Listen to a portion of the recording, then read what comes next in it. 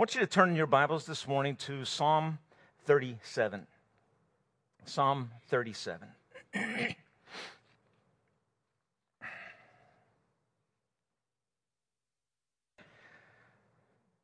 want to begin reading at verse 1 of Psalm 37, and I'm going to read down through verse 9. Do not fret because of evil men, or be envious of those who do wrong. For like the grass, they will soon wither, like green plants, they will soon die and fade away. Trust in the Lord and do good. Dwell in the land and enjoy safe pasture. Delight yourself in the Lord, and he will give you the desires of your heart. Commit your way to the Lord. Trust in him, and he will do this. He will make your righteousness shine like the dawn, and the justice of your cause like the noonday sun. Be still before the Lord and wait patiently for him. Do not fret when men succeed in their ways, when they carry out their wicked schemes. Refrain from anger and turn from wrath. Do not fret. It only leads to evil. For evil men will be cut off, but those who hope in the Lord will inherit the land. As we've been saying, the Psalms are written to address much of the emotional life of believers in God. It deals with many of the ups and downs of emotions that you and I wrestle with on a regular basis. Two of the themes that are strong in the Psalms are the themes of anxiety and the theme of fear. Usually it's anxiety that ultimately ends up manifesting itself in fear, a cause of concern that becomes so strong that it becomes a bit of a paralysis that we would call frozen in a state of fear and inactivity.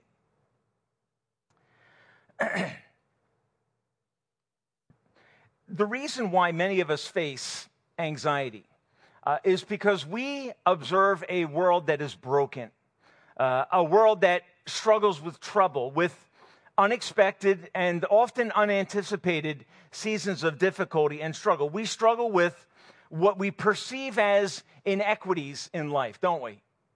We see things happening to certain people, and we're like, why is it happening to them? And it's kind of a popular phrase in our culture, why do bad things happen to good people? Okay, and it captures a common feeling that many of us experience in the world that we live in a fallen world. So we, at times, perceive inequalities and inequities, and it kind of causes us to say, what's up with that? Why is that way? And why does God allow that? That's probably the bigger question that we struggle with. But the other thing I think that we deal with is this. We love the fact of divine providence, right? We rest in the fact that God is in control. Famous early chorus in the, 80s, 70s was God is in control, right?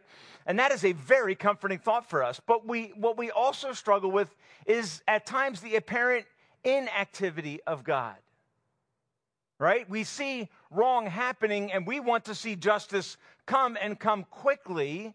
And when we don't see it, we end up wrestling with what we love. And that is, we love the fact that God is in control, but we struggle with the fact that God seems to delay justice. And so we live in a world like that, where there is, on the part of God, apparent inaction. And I think the way we want to say it is that there is an apparent inaction on the part of God. It seems that he's standing back, lacking concern for his people. And that leads us to respond to the emotions of anxiety and fear in somewhat predictable ways. And those two ways are addressed at the beginning of this psalm, verse 1.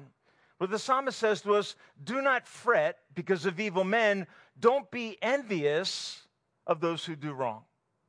Okay, now what that tells me is this. It tells me that there is an assumption for us living in this world that this issue of evil will be present.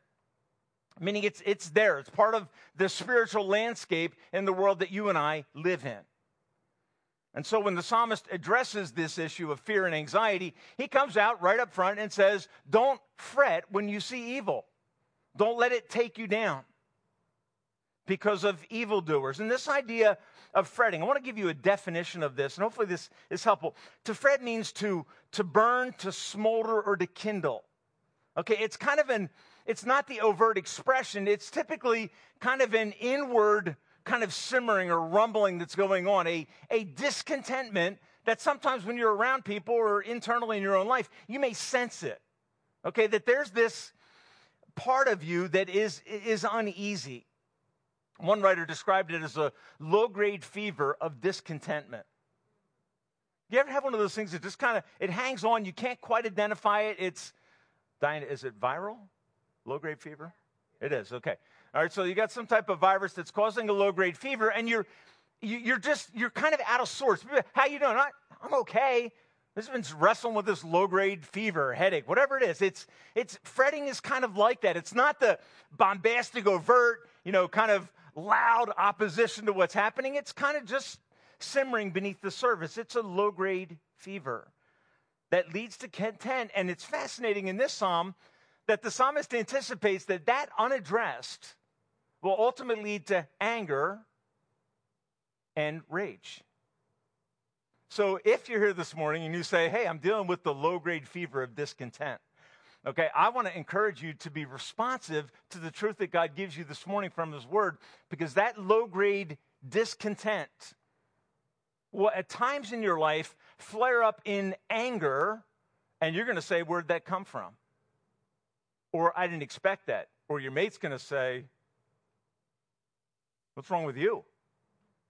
And you're going to look for an immediate response. You're going to look in your immediate circumstances for a solution to the problem that's been simmering beneath the surface for a while and now has finally taken over. Okay? So the warning from Scripture is very clear. Don't fret because of evildoers. We'll come back a little bit on what that means. Now, why do we fret because of evildoers? Okay? Here's the struggle. Okay? It is the apparent prosperity of wrongdoers that leads to trouble in the heart of believers. It leads to a low-grade discontentment. And the honest truth is we have a natural tendency to be irritated by that prosperity. It's addressed over and over in Scripture. James dealt with some of this theme in Psalm 73.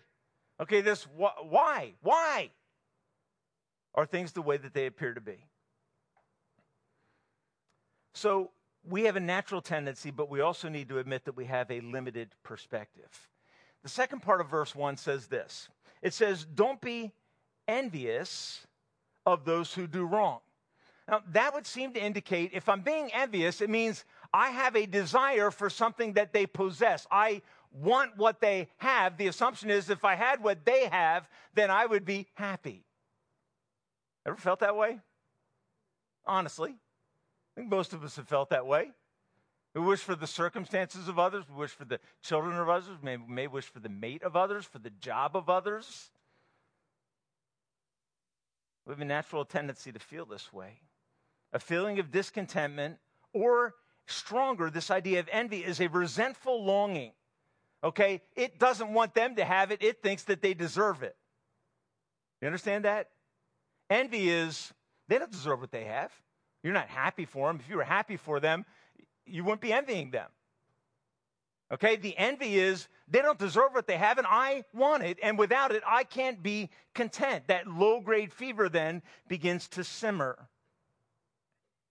And the reason I long for it is because I believe it is essential to my happiness. Right? Because here's how we feel. In envy, we feel like if I had what they have, then my needs would be met, and I would therefore be a happier person, more content. Why is that a sad perspective? Why is that a troubling perspective for a believer? Okay, I believe it's a troubling perspective because it assumes that possessions or observable blessings are necessarily the path to happiness. That if I had those things, then I would be experiencing a degree of happiness from temporary things. And what ends up happening in that scenario is I become an idolater. Okay, I am assuming that there are things apart from God that can make me happy. Well, that begins to mess with my life values as a believer. Because I can, if that's my mindset, I can begin to justify behavior to get certain experiences to find happiness apart from God. Okay, and that leads me into really the most basic sin I can fall into, and that is have no other gods before me. So this morning, I want to look at this idea of a low-grade fever of discontentment that destroys joy and delight in our lives. And I want to assert that low-grade fever of fretting and complaint, which ultimately, if you would say to me, Tim, what is the greatest manifestation of what these verses are going after? Don't fret and don't envy. If I was to try to put in the most common term I could put it in, I would say it is an attitude of spirit of complaining. And unfortunately, we live in a world where that's like the tolerated sin, because it's not a direct assault on God, it's an indirect assault on the goodness of God.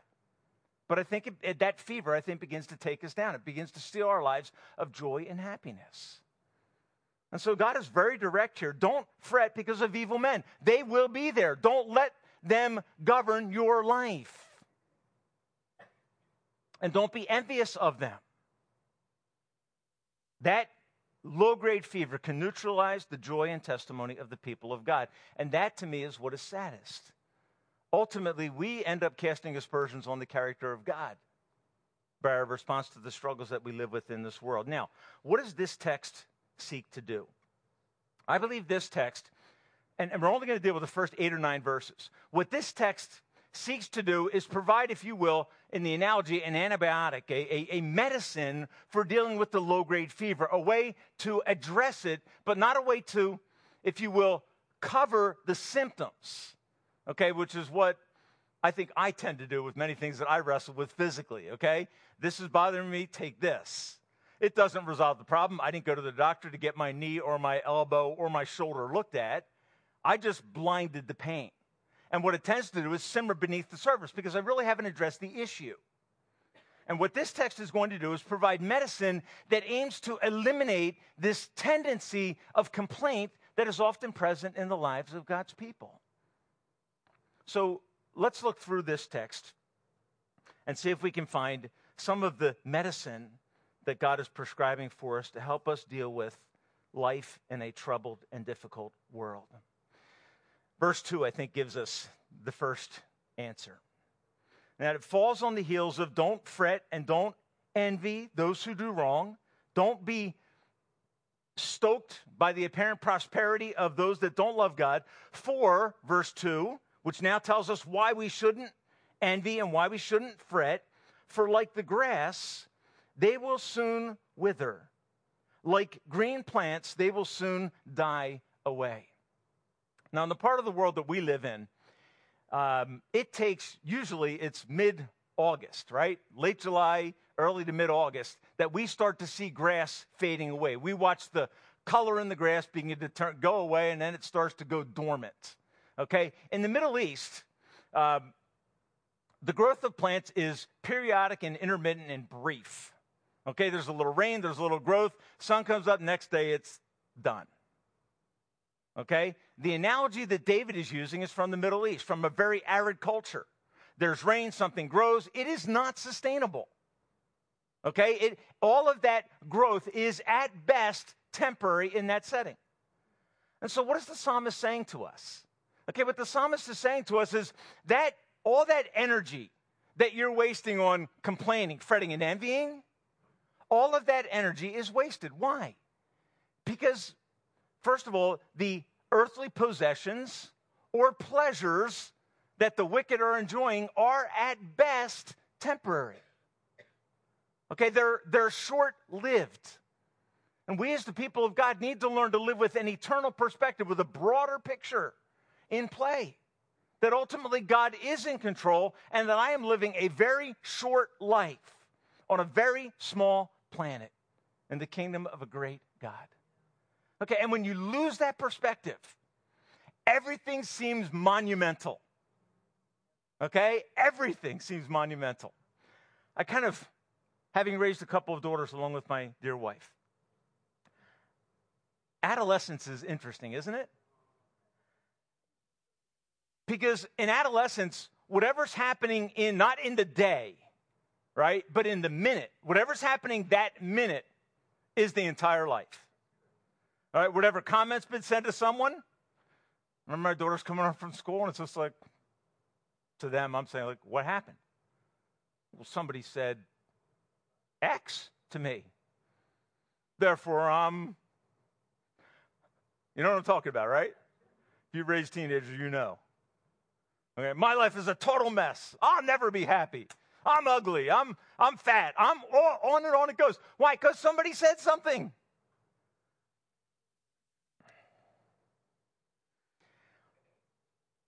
We, I think, as Christians, tend to be spiritually adolescent. We struggle with the long view. Okay, we understand where they're teenagers. They don't have enough life experience to get perspective on things. They don't know that meaner things are going to be said down the road and greater fears are going to enslave down. They don't know that yet. And so what the psalmist is saying to the person who is caught up in a complaining spirit, isn't it interesting that later in the book of Philippians, Paul is going to say, do everything without what? Without grumbling and complaining, that fretting and envying that simmers beneath the surface of many people's lives because other people seem to have it better than them. Okay, that issue. And what David is communicating under the power of the Spirit of God, it's like grass. It grows up and the sun comes and it's scorched, it withers. It's temporary. So if you weight those earthly blessings that are temporary with eternal value, which is the mind of adolescence, okay, you will foster complaining and arguing and envy. You'll feed that. You need to realize, you know what? I forget which writer said this. Abraham Lincoln quoted this during the Civil War. He said this. He said, this too will pass. It will pass. We live in a world where we are prone to seek temporary pleasure, and we find that those temporary pleasures don't last. They don't endure, and they leave us craving for more. It leads into a category that we call addiction and slavery. I end up chasing things that are unable to give permanent satisfaction. And I think one of the things that the psalmist is saying is something like this. It won't last. That is what they seek. Evildoers. And secondly, they won't last. And it's going to be a theme when I get to the end of this discussion. You'll see how this ties together. Okay, what they want won't last, and they themselves won't last. Because ultimately the justice of God does come. And I think as Christians, we need to keep that in mind. Delay in the action of God against opponents does not mean inaction on the part of God. Okay, you be very careful that you don't think that the delay of God is equal to or tantamount to the inaction of God. Okay, this psalm is loaded. You can read the rest of it with that kind of a framework, and you're going to see what I'm talking about. There's an eternal perspective that drives the psalmist. Let me just give you one illustration of it, okay? Verse 25. He says, I was young, and now I am old. Meaning I'm writing from experience. I've been through adolescence. He says, yet I have never seen the righteous forsaken or their children begging bread. Now, let me ask you a question. Had David ever seen the righteous apparently forsaken? Did he ever see them appear to be forsaken? Yeah. So what does he mean? Oh, he's a liar. I've never seen the righteous forsaken. Now, what is David saying? David is speaking in the terms of ultimates. You know, Jesus said to his father, my God, why have you forsaken me? And the truth was that he had and that he hadn't. He had a plan for his resurrection, right? And this is the same experience that we as Christians have, where we feel forsaken and where we may be in great time of need. But is that the end for the children of God? And the answer, David's going to say, I have never seen that as the end. I've seen it as the experience of, but I've never seen it as the end of. Okay, and you have to keep, it's pushing out what James talked about a couple weeks ago, a broader perspective, not an adolescent perspective. Second thought comes up in verse 3. The text says, trust in the Lord and do good. Dwell in the land and enjoy safe pasture. Now, what verse 3 is encouraging us towards in the midst of a tendency to complain, struggling with envy, struggling with fretting, the low-grade fever. Okay, what he's going to push at is this idea that we should actively pursue obedience in those circumstances. And in that obedience, we are demonstrating our trust in the Lord. Okay, that we should not allow the struggles that we face to derail us from our faithful pursuit of God himself. And the way that he says it is interesting. He says, trust in the Lord and do good. Okay, now, so what does that mean? It means I'm in a circumstance where my behavior is not being driven by the circumstances that I'm in currently. But the God who I serve, as I trust him, drives me to obey. Okay, and this is where we struggle. We want the negative experiences to become the reason or excuse for bad behavior. That if God is not doing me good, what can I justify? If you believe that God is not doing you good, ultimately, you can justify any behavior in your life. You can justify anything in your life. And this is the way it works in our minds. And what David is saying, do what is right. And then he gives this fascinating statement. He says, dwell in the land and enjoy safe pasture. It's a fascinating statement. Okay, just trust in the Lord and actively pursue him. Stay where he's called you. For Israel, this was always the struggle, wasn't it?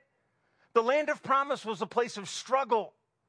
It was a place that as they entered into it, there was great opposition. And what is David saying? Stay where God called you and obey him there. Trust him enough to stay where he called you. So think about this in your life. What is the circumstance that complaining has so eroded your faith and torn away at your life that you're contemplating leaving the place that God called you? Leaving the place where God is working in you, the relationship, the workplace, whatever it may be, many different circumstances. What is the situation that you're tempted to leave because you doubt the goodness of God? And I love the way the psalmist says, he says, stay in the land, and in that land, and he sticks with an analogy. He says, in the New International Version, it says, enjoy safe pasture. In some of your translations, it says, feed on his faithfulness. Okay, trust in the Lord, do good, and feed on his faithfulness. Which means what? Let your trusting, obedient behavior be driven by the fact that the God whom you serve is ultimately faithful. Because the fallen world tends to cause me to think that he's not, and that things won't get better.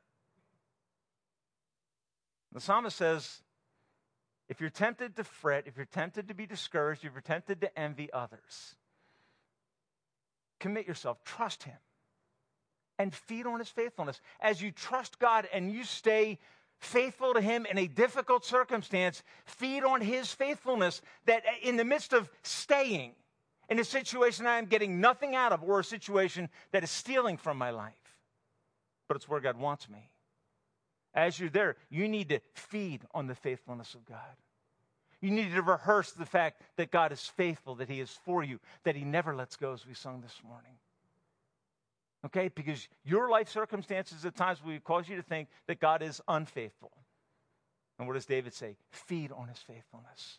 Rehearse the goodness of God. Think of the stories from the Old Testament where God showed up and worked powerfully in the lives of his people. That's what the psalmist is saying. And he wants us to do that while the inequities of life still exist. You see, what hasn't changed for the people that are reading the psalm is their circumstance. But perspective is being adjusted. Remember who God is. Doug spoke about this last Sunday. He is the good shepherd that leads us in green pastures. Feed on his faithfulness, which is feed on the provision of God in your life. I have the blessing of having a dad who is an imperfect man, but who I would say has exhibited for me in many, many circumstances in business, in physical situations, meaning physical medical situations, in family life, who has left me a legacy of what I would call simple trust. It's just, for my dad, it's never been complicated. And I love I took him to University of Pennsylvania Hospital 2 weeks ago for melanoma surgery. Ended up with a 6.25-inch cut on the top of his head. Ugly, ugly. I've had some good laughs over it, actually. He came out of surgery with this white pressure bandage. And you know Pope Francis is coming to Philadelphia, right? So I took a picture of that and sent it to my family. I said, the Pope has arrived early. I honestly, for my mom, probably one of the most concerning days of her life, because it turns out he has stage 1 melanoma. So it's not apparently bad, apparently, okay? And he said, would you take me down? I said, yes, and a couple other members offered, and he's like, well, I want you to take me. I said, okay, I'll take it. I honestly, I looked forward to going, because I knew that at every turn, he would, in a very subtle yet direct way, be bringing up his faith in Christ. Every time a nurse or one of those people that comes to interview you and put an iPad in front of you now and have you fill out this survey of 75 questions that he's like, it's that emotional stuff, and my dad's not that way. He's like, this is like the most ridiculous. So I said, I'll do it for you. I answer all those questions. I told him how he felt that day. But every time somebody, how you doing? I'm fine. I prayed up this morning. I've given it to God, and I'm good. I mean, over and over, we found through the day, just because of him talking about God and expressing his trust in God, 2 nurses that were Christians on that floor. Just like, he said, will you take me? I said, it'd be a privilege. It is so refreshing, isn't it? Being around someone who has in the midst of a circumstance, we're like, God, what are you doing? Why are you letting this happen? Who is saying, God, I embrace this and I trust you. It's that simple. Trust in the Lord and do good. Understand that God is in control. So I ask you this question this morning. What is the area or circumstance in your life that is causing fretting and envy? Where you're low-grade discontent, and where you may, in a very subtle or overt way, be expressing jealousy over what others have. And it's been eating at you for a long time. Stealing your joy, disrupting your marriage, disrupting your relationship with your parents, because you're not trusting God. And that low-grade fever is infectious. And God is saying to you this morning, he's saying to me as I went through this, trust in the Lord and do good, and stay in the place where he called you. And enjoy him. Feed on him. Remind yourself not of your circumstance, but of the God who is with you in that circumstance. Trust him and do good. The verse that is amazing to me is the next verse. Because this is the antithesis. Verse 4 is the antithesis to complaint and envy. Okay? Here's what I can tell you. If you're dealing with the low-grade complaining that is characterized by fretting and envy, I can tell you this morning. You are not delighting in God. You are not enjoying God. And neither am I. And I want to be honest with you this morning. I was going to say I'm an interesting person, but that would just make you all laugh. I'm odd, okay? I'm odd. I can get derailed by the strangest things. The most foolish and stupid concerns can throw me down the stairs. And I can start to feel the fever coming on.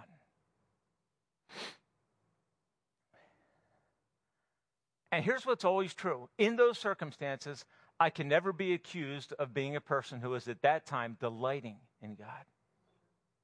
Can't. Folks, here's a couple things that don't abide together. Envy and fretting and delight in God. They just don't do well together. They don't mix. Okay? So if you say, you know what, I'm tired of the low-grade fever that plagues my life. You say, Tim, what do I need to do? What does God say? You know what God says? Delight in the Lord. Delight in him. And How that's going to look in your life can look all different kinds of ways. And here's what it says. He will give you the desires of your heart. Find joy in God. Go hard after joy and pleasure and happiness in God. And he'll give you the desires of your heart. He will purify your desires. He will, as you pursue him and you get a big view of God, he will kill envy, because you're going to realize, you know what? I have everything I could possibly ever want. We sang the song this morning, Carmel, all I have is Christ. Sometimes when I sing that song to myself, I'm saying all I need is Christ. To combat all of the anxiety and struggle that is part of a fallen world that moves further and further away from God and that is prone to embrace evil, what do? Well, you make much of God. Look, we as Christians don't practice jihad. We don't go out and confront with sword. That's not what we do. We get on our knees and seek God. We delight in God. We praise God together. And we believe that that praise is the hope that people need. Delight in the Lord. He'll give you the desires of your heart. Some interpreters take that as he will conceive in you the right kind of desires. As you bask in the glory of God, he will birth in your heart new desires. And as he does that, here's what happens. He will expel other desires by a greater desire. You see, the key to defeating sin is not to make decisions. Your decisions are painfully weak. My decisions in the flesh are painfully weak. The way to find victory over lesser delights is to have a higher delight. You know, the book of Proverbs says this. It says, see if I can get this right. It says, to the hungry soul, even the bitter thing is sweet. But the full stomach loathes the honeycomb. Do you get that? To the hungry soul, even the bitter thing is sweet. I don't know if you're like me. If my wife wants me to try something new in the realm of food, and it's usually weird stuff like chia seeds, that's the latest thing, or what's that other stuff called? That new grain that people are like into? Quinoa, that stuff, okay? I tell her, honey, if I'm starving, I'll try it. The bitter thing is sweet. It's fine. I'll try certain things. I tried an olive one time when I was really hungry, okay? I determined that I'll never want another olive, okay? But here's what the proverb says. To the full soul, even honeycomb is loathed. You ever had that happen? You eat such a good meal and somebody says, you want dessert? And you're like, nah, I'll pass. I had that happen once. You know, you're so satiated that the temptation to other things that aren't good for you is defeated by the fullness of the good. Do you understand that? Delight yourself in the Lord. Fill yourself up on the faithfulness of God. And then those unfaithful promises of lust and temptation will lose their power. Not because you decided you didn't want to partake of them, but because you got so full of God that the Spirit of God, Romans 5:5, is shedding abroad the love of Christ in your heart so strongly as you delight in him that those other temptations lose their power. And that is a great place to be. Folks, do I live there? No. Do I want to live there? Yes. Have I been there? Yes, I've been there. I've visited there. I want to live there. I want to live there. Delight yourself in the Lord. He'll meet your needs. And all that stuff around you may remain unchanged in the immediate. They won't bother you as much anymore. Why? Because you won't need to have what they have, their apparent happiness and their temporary things. You won't feel so compelled by them because you're full, delighting in God. So verse 4, I think, is simply this: actively pursue pleasure in God. John Piper talks about this as Christian hedonism. You know what hedonism is? Hedonism is a philosophy of life that sees the pursuit of happiness as the highest good. That is one scary statement. It sees the pursuit of happiness as the highest good.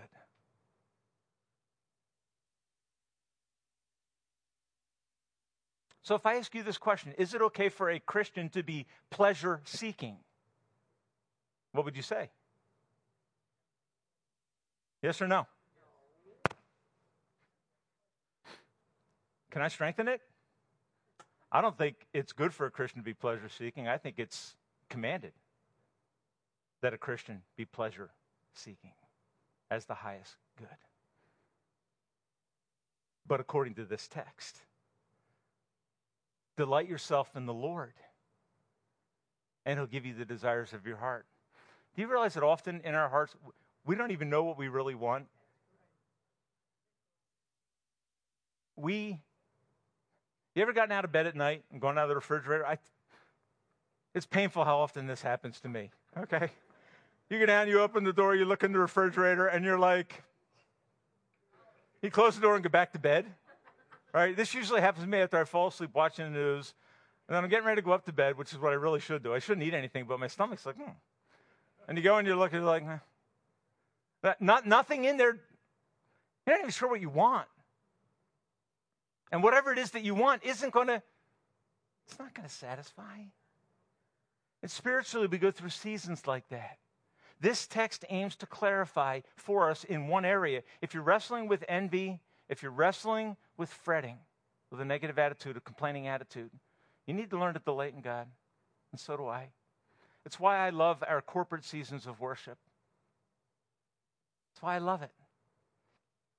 You know what worship is? Worship is exalting God as the greatest good and then hotly pursuing Him. And in pursuing Him, we find other lesser desires being defeated and annihilated in the light of His glory and grace. Actively pursue happiness by delighting in the God who has saved you from your sin.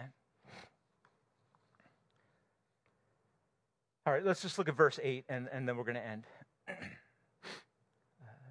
Verse 7. Oh, it's so hard. Verse 7 is powerful. Be still before the Lord and wait patiently for Him. And then again, the word is rehearsed. Don't fret. Don't fret. Be still means to what? It means to go into the realm of inactivity until you are assured of the power and presence and provision of God. Be still. Remember when the girls would get agitated at night? One of our daughters wrestled with night fright. I think that's what you call it. And I remember hearing this very pained scream. And running into the room and grabbing them and saying, be quiet. Shh. It's the robber. No, I didn't do that. No, I say, it's Dad. And that's it. I didn't have a lecture. They didn't even know. What are you afraid of? I don't know. That's the joy of having daughters. I don't know. I'm afraid. And all I would want to do is assure them of my presence. That's it. You know what God says? God says, be still and know that I am God. Psalm 46:10 takes it further. Above politics, the New Living Translation says, above everything. Be still. Stop complaining and envying. Rest in me and know that I am God and I am above everything that is capturing your concern right now. I am above it all. And I think that text, that command, be still, is not a command to inactivity. It's an active command to force yourself to rest in the presence of God. Now, for someone who is as active as I am, and I've learned something in the last year and a half with the shift in my responsibilities. I have learned that I struggle with resting in the presence of God. I'm not active. I'm hyperactive. Okay? I seriously wake up at 4:30 in the morning. I don't have to set my alarm. I just wake up. And I have to restrain myself actively to be still. It doesn't come natural for me. And I have to fight to spend time in the place of delight. May God help us to be still, to actively assert a position before God that says, I am here waiting and delighting in you. Verse 8 then gives us the last directive. It says, refrain from anger and turn from wrath. And here's all I want to say to you, because I have to make this brief. All I want to say to you this morning is, if you allow envy and bitterness to grow into a full-blown fever, if you don't address it with the antibiotics of God's word, it will take you to places that you could never imagine. Envy will destroy. And fretting will destroy. Because what it does, it assaults the character of God in your life. It downgrades, or as one writer says, it de-gods God. You let the lies of the evil one come and find place in your life, and you begin to repeat those lies. And you begin to doubt the goodness of God. All bets are off in your life. All bets are off. Okay, you and I become capable of just about anything. That's true in marriage. You cultivate discontentment towards your mate or envy of their situation as compared to your situation, or their family compared to your family, and you'll destroy your marriage. You start desiring the kids of other parents because you wish your kids were like that, you will destroy your own kids. You can mark it down. That kind of envying and fretting, complaining spirit never builds anybody up. It never accomplishes anything good. It's only destruction. And I would encourage you, by the grace of God, to ask God to help you to lay hold of these truths in this psalm that will bring you great freedom and great joy. Refrain from anger, turn from wrath. Do not fret. It only leads to evil. It only goes down. For evil men will be cut off, but those who hope in the Lord will inherit the land. I'm going to end with this. In this psalm, it comes up, I think, 8 times. It talks about inheriting the land as the way that God talks about the blessing on his people. They'll inherit the land. They'll inherit the land forever. Folks, can I tell you something? There is no Israelite in the Old Testament that ever inherited the land forever. So what is God talking about? And God's talking about the ultimate Zion. He's talking about the ultimate city of God. The New Jerusalem, where there's no need for a sun, where the Son of God is its light. All right, what is he saying? What I have for you in the future will blow away all of your fretting and all of your complaining. You will never envy again. Everybody will envy you, the people of God. And the way the psalmist ends it, he says in verse 10, a little while and the wicked will be no more. Now that's in the scheme of God, right? A day with the Lord is as 1,000 years. 1,000 years with the Lord is as a day. Right? And you know what you and I are bothered about? We're bothered about like 30-some days of trouble. Okay? And what is God saying? That's a lot of years. Okay? Well, ultimately, he's saying, I've got it. I've got it. And every attempt against you is temporary. And I love verse 11 because Jesus quotes this in Matthew 5:5. He says, a little while and the wicked will be no more. Though you look for them, they will not be found, but the meek will inherit the land and enjoy great peace. You know what Jesus said? Jesus said, blessed are the meek, for theirs is the kingdom of God. And folks, when you know that eternity has secured for you the kingdom of God, life in his presence, joy, peace forever, it will loosen your grip on the temporary realm. And it will free you from the bitterness and envy that leads to anger and destructive behavior. Delight yourself in the Lord, and he will give you the desires of your heart. Father, as we conclude this morning, we are grateful that we serve a God who is inexhaustible.